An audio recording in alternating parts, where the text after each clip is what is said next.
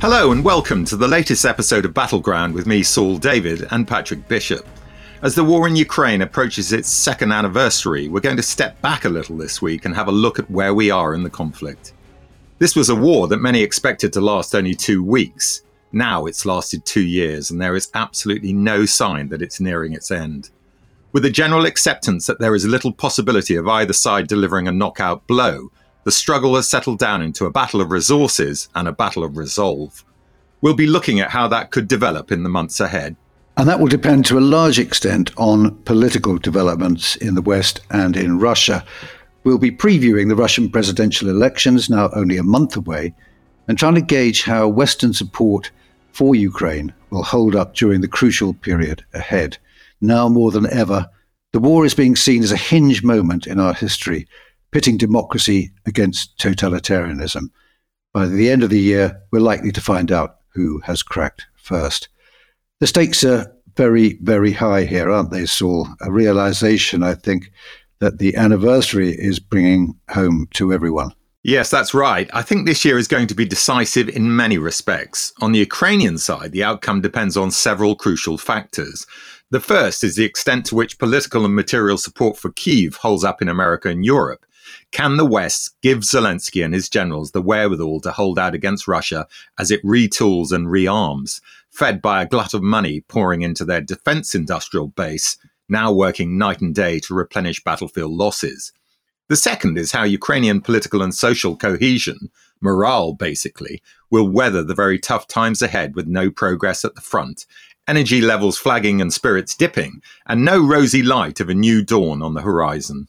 And on the Russian side, there are also crucial known unknowns, let us not forget. For all the triumphalist talk, the fact remains that the war for Russia has been a huge setback. So far, the population and Putin's court of securocrats seem to still be going along with it. But how long can that last if there's nothing to show for the huge losses and international isolation and economic difficulties begin to bite? But let's start off by looking at the question of resources, Saul. How do you see things going for Ukraine? Well, as we speak, the will they, won't they saga that has been playing out in Washington over the question of the $61 billion arms package for Ukraine is still unresolved in the face of dogged opposition from Republicans who initially wanted it tied to action on increased security on America's southern border. But there has, I should say, been an important development today with news that the Ukraine aid package, bundled with aid for Israel and Taiwan, has just passed through the Senate. That, of course, still leaves the House of Representatives, which could be tricky, but it's good news nonetheless. And at the same time, there's been a lot of vigorous action visible in Europe, and in particular in Germany, where Chancellor Scholz has just said defense companies could count on his government ramping up military spending and that it would meet its commitment to spend 2% of GDP on NATO defense. Scholz said Germany and Europe's defense industry must switch towards mass production of arms as the war in Ukraine had exposed European manufacturers' deficiencies in meeting demand for ammunition. This was said on a visit to the site of a new Rheinmetall ammunition factory being built in central Germany and due to open in 2025 with an initial production run of 50,000 shells a year. This is urgently necessary because the painful reality is that we do not live in times of peace, said Scholz. We must move from manufacturing to mass production of armaments, he said, arguing that those who want peace must be able to successfully deter aggressors. So all in all, a massive turnaround from the beginning of the war when Germany's first offer to Ukraine was, if you remember, Patrick, 5,000 helmets. And all of this must be music to Donald Trump's ears, I imagine. Absolutely. Well, the latest contribution from the Donald on the NATO question was pretty outrageous, even by his standards. This was when he appeared to say that he might actually encourage Vladimir Putin to invade NATO member states who fail to meet the organization's requirement that they spend at least 2% of GDP on defense. But I've got to say that, crude though these shock tactics are, there is some evidence they actually work. I mean, America's been saying forever that Europe has to do more to shoulder the financial burden for its own defense. Now, President Obama, as was his way, said it politely. Trump keeps saying it very rudely. And guess which method works?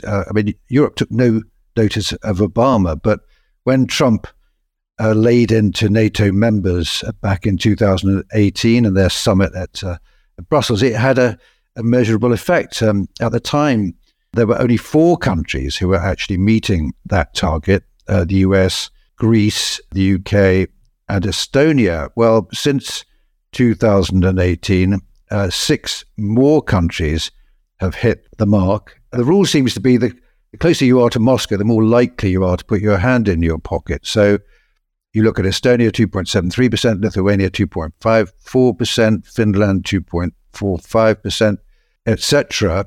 And Poland, of course, being the alliance's biggest spender as a share of GDP, they contribute 3.9%, which is even more than the US, which is on roughly 3.5%. But then when you move right over geographically to the other side of the continent, to the far west, Portugal spends only 1.48% and Spain a measly 1.26%. Well, I think this trend of rising numbers is going to continue. Virtually everyone, except for the UK and the US, is now spending more in percentage terms on defence today than they were back in 2014.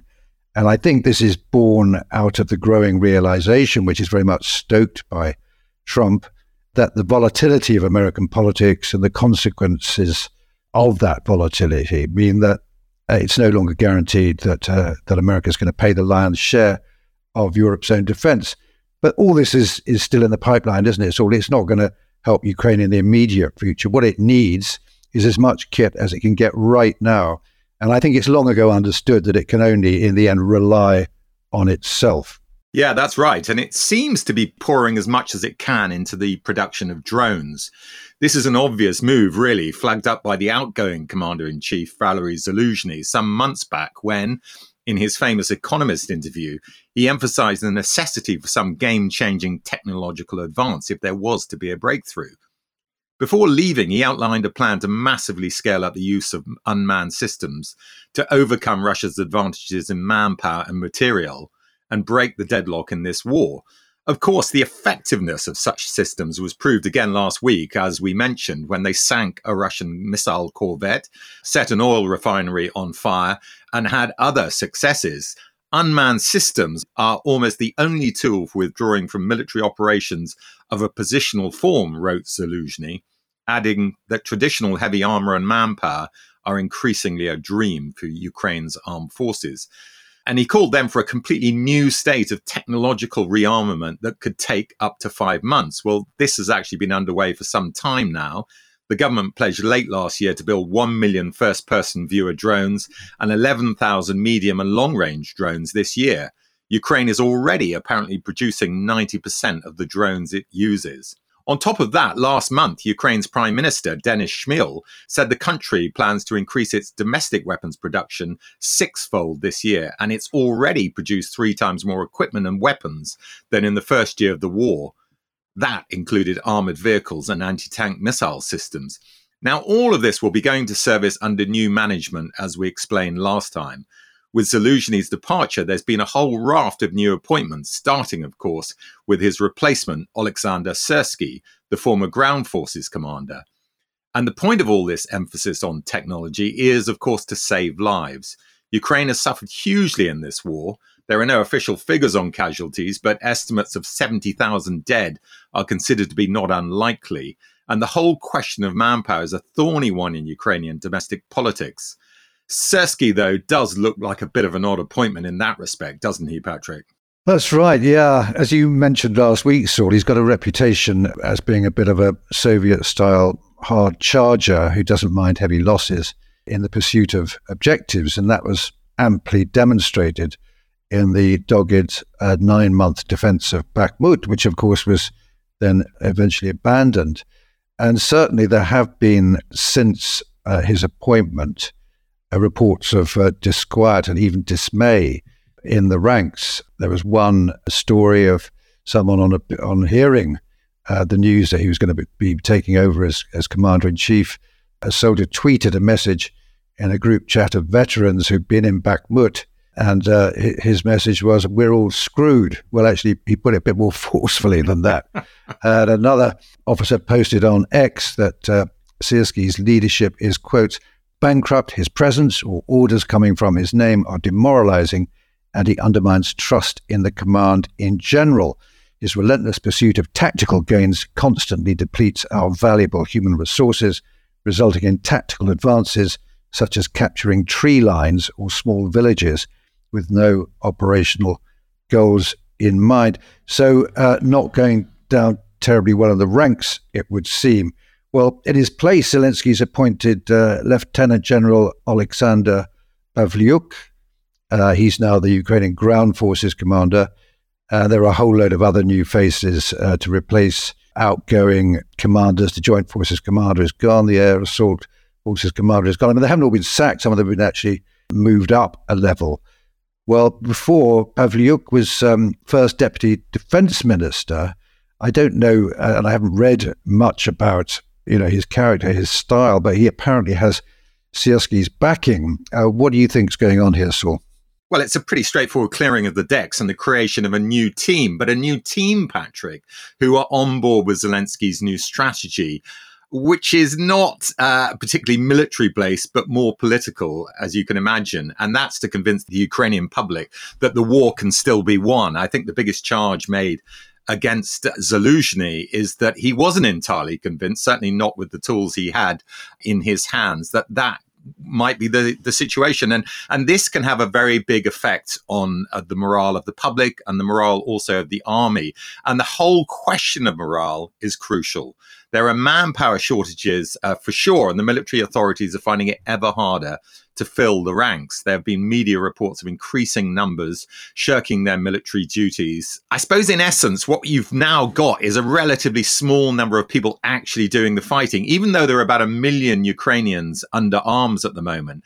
A relatively small fraction are at the front. And one of the things that Siersky's been saying apparently is that there's going to be more of a rotation so that the behind the lines characters, who are never popular in armies, as we know, Patrick, are actually going to do a bit of service at the front. And just how effective they're going to be there without the requisite training and experience is another matter. But I suppose it'll be relatively popular if people who have been serving in the front line get to be rotated out more frequently.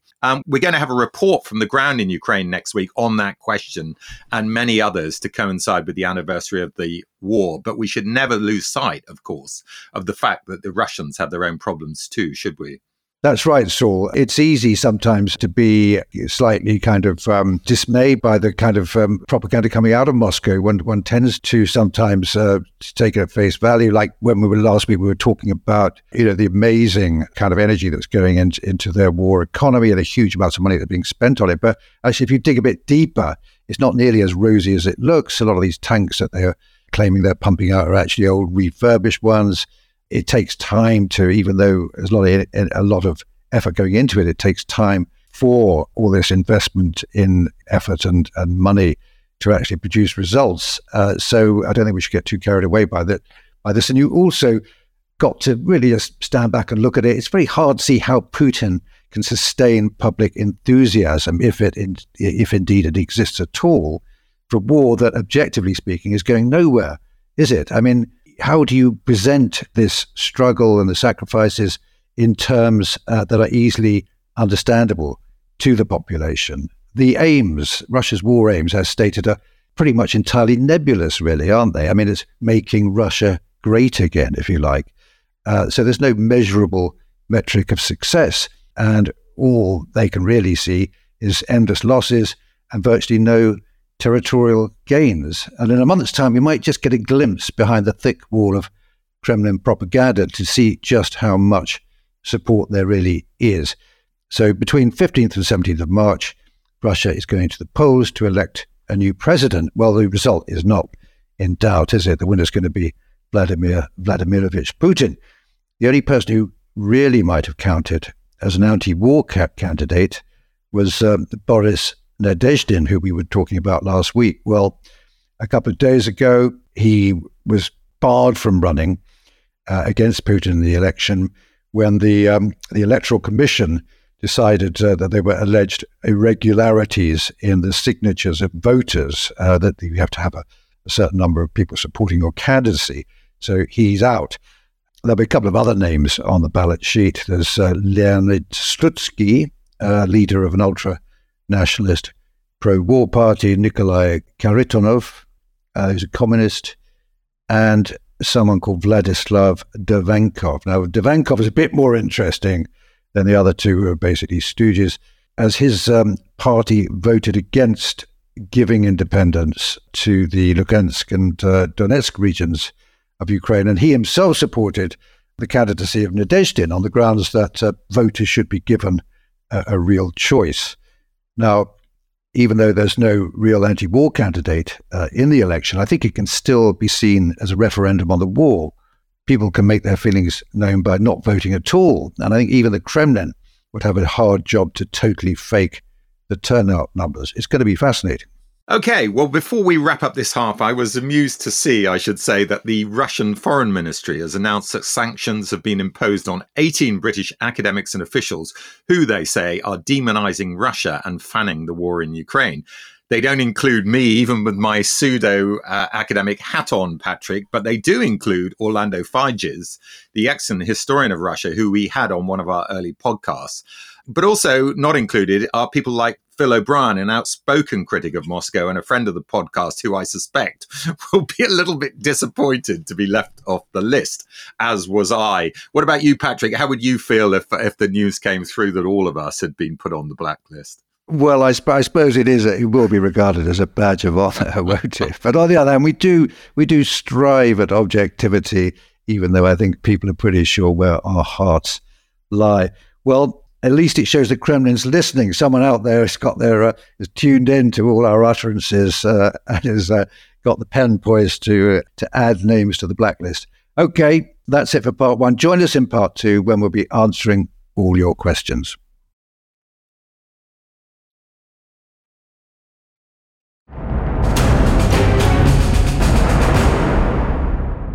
Welcome back. Well, the first question this week is from Joe Durnin from New York in the US. I'm pretty amazed, he writes, at the Russian ability to absorb the huge casualties and keep fighting. In contrast, I'm not impressed by the professionalism or the military equipment of the Russians. It's the ability of the Russian army to continue to function and its societal acceptance of these casualties that amazes me. Granted, Russian society is limited in the information it has access to, but this war seems a throwback to World War II. I don't think modern Japanese, Korean, or Western countries would accept these losses as they have in the past. So his question is, what makes Russia so different, or why haven't they progressed past the 1940s mindset? Patrick, what do you think? Well, I think what we have to remember, Joe, is that Russia has never really, as a society, enjoyed freedom. If you just think about it, history in the last, 150 years, they moved from the Tsars to a communist dictatorship. And okay, communism fell, and there was a brief period of sort of some form of democracy, but the package did not include prosperity. And under Boris Yeltsin, they got unrestrained, red-blooded capitalism, which enriched a tiny few beyond the dreams of avarice, but impoverished many, making them worse off than they were under the communists. So this was not a great introduction to the Western way of life and the freedoms that went with it, like a free media and respect for human rights. So, a lot of people preferred stability, even if it came at the price of living under an autocracy. And of course, Putin was all too happy to give it to them. I think that might answer the point about why people are in this 1940s mindset. But I think this willingness to absorb unimaginable suffering and death is still a mystery to me that, the Russians have demonstrated down the centuries. I mean, in the Second World War, the Germans were amazed at the way the Soviet commanders were apparently indifferent to the lives of their men. And we've seen that over again in Bakhmut last year, haven't we? There's even a tendency to celebrate this sort of apparent indifference to death. We Russians know how to die. This is how various pro-Putin commentators have put it, as if it's something that demonstrated their superiority over their enemies. Okay, so Ian says he has a quick question for us. He wants to know, how is it in the interest of the West and in the USA in particular for Russia to not suffer a definitive defeat in Ukraine? It seems so self-evident. He says that the wider and longer-term interests of the West are served by Ukrainian victory, that it's difficult to understand the foot-dragging approach. Do you think it reflects a lack of political understanding, an inappropriate focus on local partisan politics, a simple lack of munition reserves and manufacturing capability, or something more cynical, e.g. weakening Russia while forcing Europe to spend more on defense and allow the US to disengage with NATO to a degree while weakening Europe as an economic competitor? Sometimes, he finishes, it seems that the West is determined to snatch defeat from the jaws of victory through political fear and indecision. Over to you, Saul. Yeah, I mean, I think it's a little bit of everything, actually. I mean, we've been saying for so long, Ian, that the West in general, Europe in particular, and I say Europe in particular because it's much easier to persuade a European electorate that it's worth paying for a Ukrainian victory than it is an American electorate, as we can see. But even the Americans might be, as I've mentioned earlier, the Senate has just passed a $61 billion aid package to Ukraine. Even the Americans might be waking up to all of this. Another conspiracy theory, which you kind of alluded to, is that the West and America in particular want to keep Russia weak, and therefore the longer this war goes on, the better. I'm not buying into that in the slightest. I think we need to send a decisive message to not just Russia, but other bad actors around the world, that this sort of behavior can't be acceptable. And it's just possible, given the news that Europe has come together to fund Ukraine for the foreseeable future, that actually we are waking up to all of this. So the new year started badly, it has to be said, with both these aid packages being held up. But one of them has now been passed. The other one might be. And even if it isn't, as I did say at the turn of the year, as long as Europe is fully supportive of Ukraine, that might be enough. I mentioned the briefing that I attended, the security briefing about a week ago. And one of the big points they made at that briefing was that Europe's economy combined completely dwarfs Russia. And therefore, if just Europe alone stays solid in its support of Ukraine, it ultimately will win the economic arm wrestle. So let's hope that at least that's the case. But ideally, we'd have America in with us too. Yeah, I'd also say that the basic problem, Ian, is that this is a contest between democracies and an autocracy backed by other autocracies, i.e. Russia in conjunction with China, etc. I don't think it's that the West doesn't see the threat, but it's organized to react to it collectively through the UN, NATO, and so forth. And that means that decision-making takes an inordinate amount of time as everyone calculates the threat from their own particular position before they start considering the group. Now, we saw this in the 1930s when the democracies were facing up to Hitler, and we're seeing exactly the same thing now. And the result is that although they might arrive at the right decision in the end, it always comes later rather than sooner. Of course, the real danger is that when it does come, it might be too late. Now, a related question from Chelsea is, she listens to the podcast in her studio. So is she an artist? Who knows? And something Chelsea can't square is why America and its elite on the right are no longer afraid of Russia.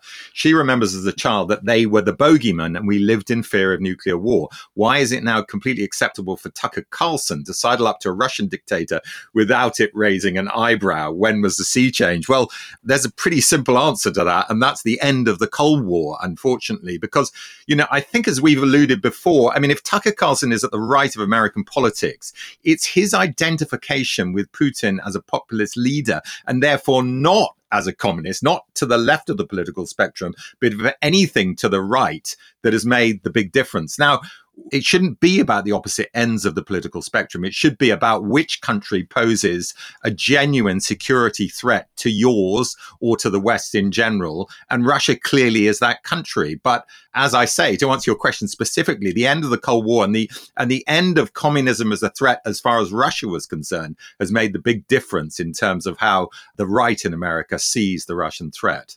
Now, Chris in Perth, Australia, says, I don't think due attention is being paid to Putin's real reasons for the conflict. I think it can be argued that it is a simple case of follow the money with the resources eastern Ukraine contains. He references BBC's Ukraine cast, and they apparently mentioned this right at the outset, saying that Ukraine has a significant amount of rare earths, which of course are very vital in modern technology, plus, of course, the old-fashioned coal and agriculture. And he points us in the direction of a Matthew Syed column in the Times newspaper, which I think you've had a look at, haven't you, Saul? I have. And by the way, this wasn't the only message this week that relates to renewables and energy and Ukraine, and therefore a possible reason why Russia might have launched the war. And it really hasn't got into the sort of mainstream assessment, certainly hasn't in our assessment, Patrick, as to this being a serious reason for the invasion of Ukraine and therefore a determination to keep hold of parts of Ukraine. So let's have a little look at the Syed articles. It's absolutely fascinating. And Matthew Syed, by the way, in my view, is one of the finest and most thoughtful columnists. He ranges very widely. His real expertise is in sort of science and the understanding of science, but he moves all over the place. And what he writes is this. I don't have time to read out the whole article. I'm just going to give you a couple of extracts. And he writes at one point in the article, it's worth pondering this. Renewable energy may be clean at the point of delivery, but it's also materially intensive in production. An electric car can use 6 times more minerals than a combustion engine equivalent, with up to 250,000 kilograms of raw materials just for the battery. Now widen the lens to consider the staggering requirements to build wind turbines, solar panels, and more at scale. Let's circle back to Ukraine. Did you know, writes Syed, that it has been described by Jonathan Maxwell in his superb book, The Edge, as a mineral superpower? Did you know it has the second largest gas reserves in Europe after Norway? Or that the Donbass boasts one of the largest coal deposits in the world? And here's the crucial bit, or an extra crucial bit, that Ukraine has stocks of 117 of the 120 most widely used metals and minerals, including manganese, sulfur, graphite, titanium, and nickel. Did you know that one think tank has estimated the mineral wealth now under Russian control in Ukraine at $12.4 trillion, which is nearly 4 times the UK's GDP, albeit the former is a stock, the latter is a flow. And he goes on to kind of hammer home the point that actually controlling these resources is a hugely important factor in not only launching the war, as I've already said, but also remaining in control of these areas, in particular, the Donbass and Luhansk. You can bet your bottom dollar that a similar calculation is going on in Zelensky's, presidential palace as to the determination to get back this territory. So all those people who say, oh, we'll just let them have bits of Ukraine, who wants the Donbass anyway, are slightly missing the point, I think. But it's interesting stuff, Patrick, isn't it? And it's not really something that we've considered up to this point. So thank you both for flagging this up. Yeah, that is a fascinating part of this picture, isn't it? But there's another one. There's another resource which is flagged up in Carolina Hurd, who's a researcher on the Institute for the Study of War, has written a long report about the role of human beings, just as simply population has in Putin's calculations. I mean, Russia, something we sometimes forget, is a massively declining population. Its demographics are all going in the wrong direction. Population is declining by something like 600,000 people a year on the current trajectory. So part of his grand strategic plan is to get more Russians, essentially, by taking over territory that, I think he sincerely does believe to be part of Russia, and thereby boost the nation's manpower requirements that way. So that's, I think, another big part of his calculation. Okay, we have another contribution from Martin on Gaza. He writes, still enjoying your podcasts. I've noticed the very few human interest stories in the media about Gaza, just lots of frighteningly high figures of casualties. This is in stark contrast to the pen pictures of the victims of the October 7th attack and of Israeli soldiers who have died in Gaza. Until I read this one about a 6-year-old Gazan girl who was killed along with 2 Palestinian Red Crescent paramedics who tried to save her. It appears that she was shot by an Israeli sniper, where the ambulancemen were killed by a missile aimed at their ambulance. And he then provides a link to an article in The Guardian. And his question is, do you think the Israeli PR machine is still much more adept than the Palestinians? Yeah, well, first a word on that story. It was utterly heartbreaking, wasn't it? Her name was Hind Rajab, 6-year-old girl. And the story was how her family was evacuating when it was hit by an Israeli tank. All her family members were killed except for her. And then she was subsequently killed in circumstances which are not exactly clear. But anyway, the story did go around the world. I mean, people, how could you not, read that and despair, really. But on the specific point about the Israeli PR machine, it has historically been much more adept than the Palestinians, much slicker. They use native-speaking PR people, so you get American people, their spokespeople speak with American accents, Australian accents, British accents. So they make themselves seem much more part of the West, I suppose, than the Palestinians, who, despite the fact that they're highly educated people and all the rest of it, don't seem to be nearly as professional as the Israelis. Now, on the actual question of these stories, individual stories coming out of Gaza, well, the reason that we're not hearing them, I don't think is the fault of the media organizations, but the fact they can't get their people in there. The Israelis control the space very, very tightly. If you do go in, you'll go in with an IDF unit, you'll see just what they want to show you, and that's it. And if you're a local journalist, you stand a very good chance of being killed. So far, I think the number's up to 80 media workers have been killed in the conflict thus far. So it's much, much more difficult for the Palestinians to get such stories out in a way that would be acceptable, verifiable, etc., by the global media organizations. And therefore, that's why the case of Hind Rajab was, I think, in a way, all the more powerful, because it came out of all these statistics. You suddenly got a snapshot of the horror of what's been going on there. Okay, and our final question is from Richard, and he writes, I saw today that via the BBC that Captain Earl Earhart, he's a US Marine Corps Harrier pilot, is the first claimed US fighter ace since the Vietnam War, with 7 Houthi drone kills over the Red Sea. 2 things I thought about this, writes Richard. Firstly, my surprise that the US still uses Harrier aircraft. I remember your Falklands series where they featured prominently, and the fact that the RAF no longer uses them as they were deemed obsolete. And secondly, that surely he doesn't count as a fighter ace if he's just shooting down drones. Surely there needs to be an enemy combatant in the pilot seat of any kills counted. Or is this the application of old war lingo to a new area of warfare? Patrick, I'm going to defer to you as our Air Force expert. What do you think? Does he deserve to be called an ace, having knocked down just drones? Well, I think any sort of fighter command veteran would be chortling into his beer if he heard about this, because it is stretching the definition of an ace a bit, isn't it? I'm just thinking immediately, of course, lots of V1s were shot down by fighter command in 1944 when they started coming across from continental Europe. But I'm sure no one would dream of claiming that as a certified kill. So yeah, maybe it's ace inflation, I think you can call it. On the question of the Harriers, the Marine Corps love their Harriers. They've still got 87, would you believe, of these AV-8Bs, I think they are. I mean, they're second generation ones, and they're sort of VTOL or STOL. They can do vertical short takeoff and landing. But I think this may be their last hurrah, this venture into the Red Sea, because I think they're all going to come out of service this year, and I think they're moving to F-35s next year. Yeah, and the F-35s, although they're incredibly expensive, do have the capacity for this short-range takeoff, don't they, Patrick? So you can see why ultimately the Harrier jet is outmoded and will be replaced. But I think, a lot of people will be sad to see it go. Okay, that's all we have time for. Do join us on Wednesday when Patrick and I will be discussing the Pacific as part of our ongoing Battlefield 44 series. And also, of course, back next Friday when we'll be looking again at the second anniversary of the war in Ukraine and interviewing someone on the ground. Goodbye.